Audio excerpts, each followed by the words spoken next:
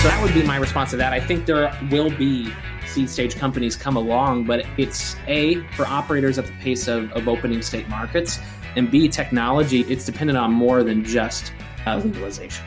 5 or 6 years ago, everything was a seed stage company. Yeah, amen to that. Verano wasn't even a thing 5 to 6 years ago. Now it's the third, fourth biggest footprint in the US. It's pretty incredible how these companies have come onto the scene with a fiery passion. From the PodConnect Studios, high in the Rockies at the beautiful Beaver Creek Resort, it's the Raising Cannabis Capital Show. Today on MJ Bulls, we are joined by Elliot Lane, the corporate partner director at Benzinga. Elliot, welcome to the show. Thank you very much for having me, Dan. Appreciate it. Very, very excited. There's so many things that we can talk about today. I thought we'd maybe start at high level, 50,000 feet, and sort of work our way down. Benzinga is just a huge financial media outlet. Most top traders, Wall Street traders, rely on the information for all the different markets and all the different industries and all the different sectors. With all those opportunities, why has Benzinga focused so much attention on cannabis? So as you mentioned, we cover every market out there and we cover it for the individual investor. But in terms of getting a start in financial media, there are obvious giants. You have your CNBCs and now your Cheddars, your Yahoo Finances of the world. But when it comes to how Benzinga made a name for itself, we were really one of the first ones to actively and excitedly cover emerging markets like cannabis, like financial technologies. FinTech has been something we've been covering and we've been hosting events in for 8-9 years. So those two pillars specifically, I think, are how we drew several million people to our site at first. So I think we had like 2 million visiting our site from like year 5 to like year 8. That's crazy. I didn't realize that was sort of your bread and butter was the emerging markets, which makes a lot of sense. One of the things that you've done, which I feel like has put you in position to really have the pulse of the industry, is you have a couple podcasts. You do a daily podcast and then you do a bi-weekly podcast, which really helps you keep your finger on the pulse of the industry. If you were to talk to some of our listeners, where do you see some of the real opportunities in the cannabis sectors right now? Depends on which listeners I'm talking to, right? But if I'm talking to overall someone looking from the outside into cannabis saying, hey, how can I jump in here? I think we always have people on that preach diversity. So if I'm looking at cannabis and I'm talking to somebody who is emphatically behind the MSOs of the space, and the MSOs, I'm sure your audience knows, multi-state operators, some considered to be the biggest growth opportunities for investments in the industry. But I'm also looking at those who are supporting the space. I'm intensely excited about the hydroponics side. And nothing I say is financial advice. This is just my personal opinion. And from the interviews we have as well, Agrify, just how they are diving into being a full-fledged partner to their companies.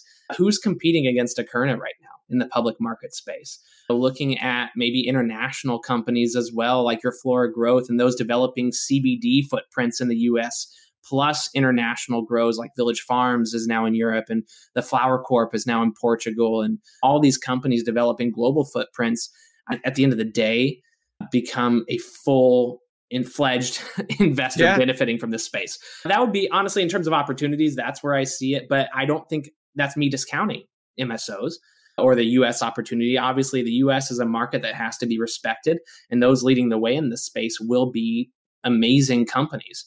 I just think there are so many different opportunities out there. They've held up the space so far. Last year was REITs that were really driving the way. Last month was U.S. operators. We've seen stocks like Akerna drive the way. So it seems to be different every 2 months.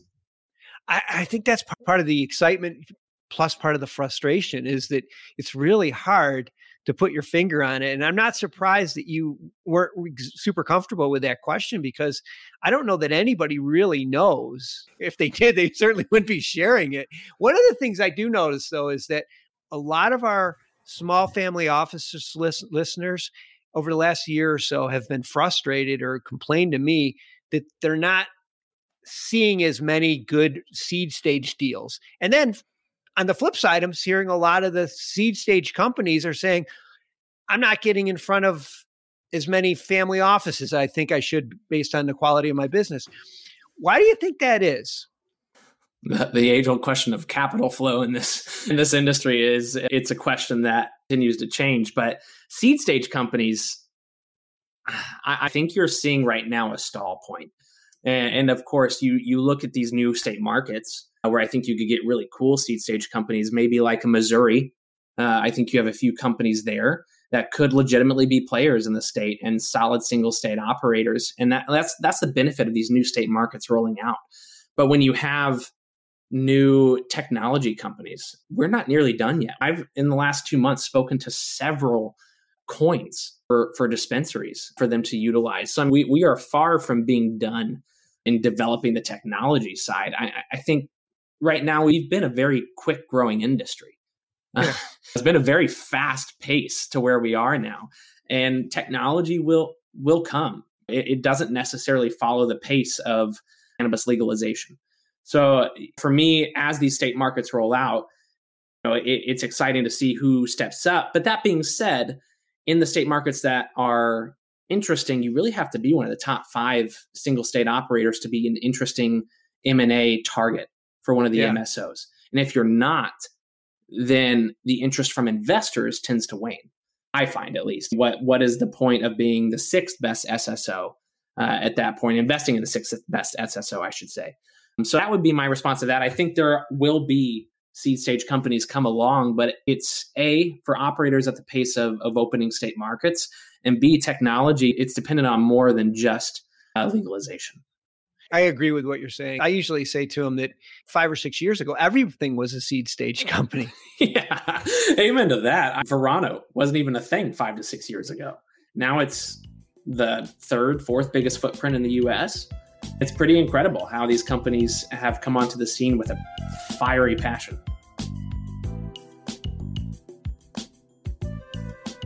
Well, let's talk about your conference that's coming up in Miami on April 20th and 21st. Tell us a little bit about the Benzinga Cannabis Capital Conference. Yeah, so this is something that Benzinga has been putting on since 2018.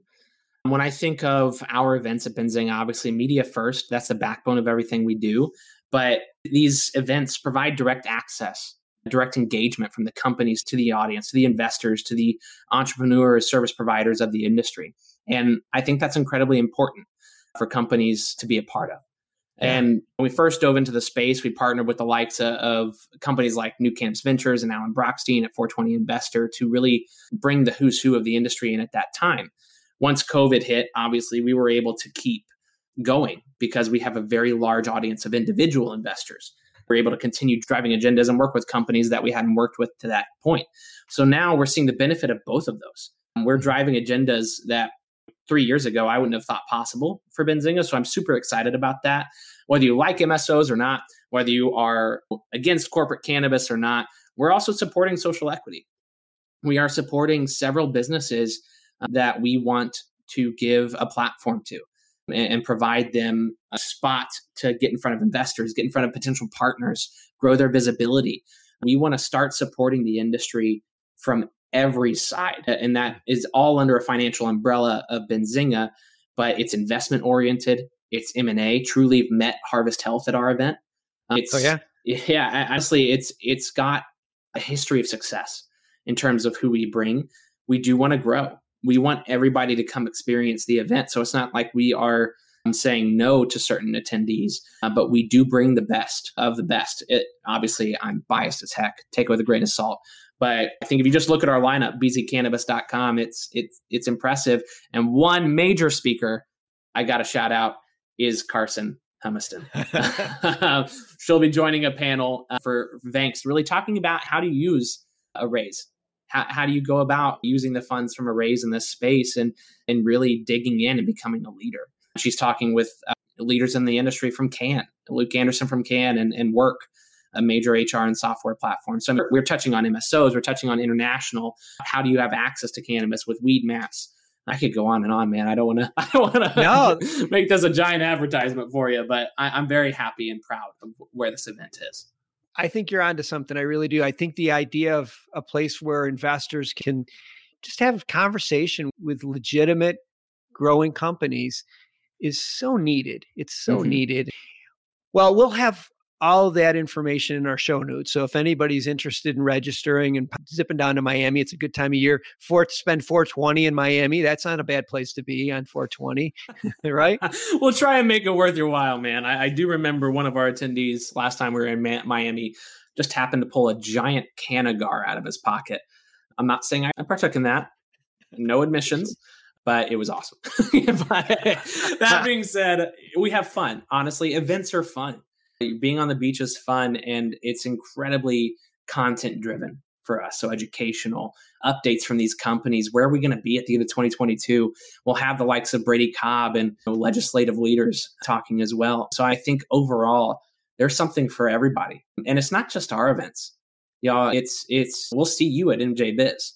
We'll see you guys at events around the country as well. I'll be at the Alternative Products Expo in a couple weeks. It's just making sure that we support the industry as an editorial, a financial news outlet, as well as providing access to these companies for the investors that listen to us.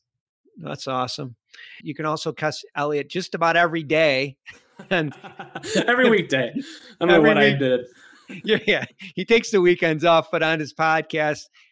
And was it twice a month on the week? So we do 2 interviews a week, every Tuesday and Thursday, live on our YouTube channel at 4 p.m. Eastern time. We just did Verano yesterday. We have Tommy Chong. We've interviewed Whitney Tilson. Tons of really cool people on there. Almost as cool as Dan Humiston's podcast. Not quite there yet. But Cannabis Daily is a 5-minute update every morning around 10 a.m. It'll come on. But we have a podcast galore: crypto, cannabis, teas. Benzinga.com/podcasts. If you guys are interested in learning about anything that has to do with investing, Benzinga has it for you. That's good to know. And we're going to have Elliot back on the show again. So Elliot, a lot of fun. I'm glad to finally have you on the show. Look forward to having you on again. Yeah, Dan, thank you so much, man. It's really nice to talk to you. And if you are going to come and see Cannabis Insider, I promise you Dan's going to be there at some point in the near future. Appreciate you, my friend.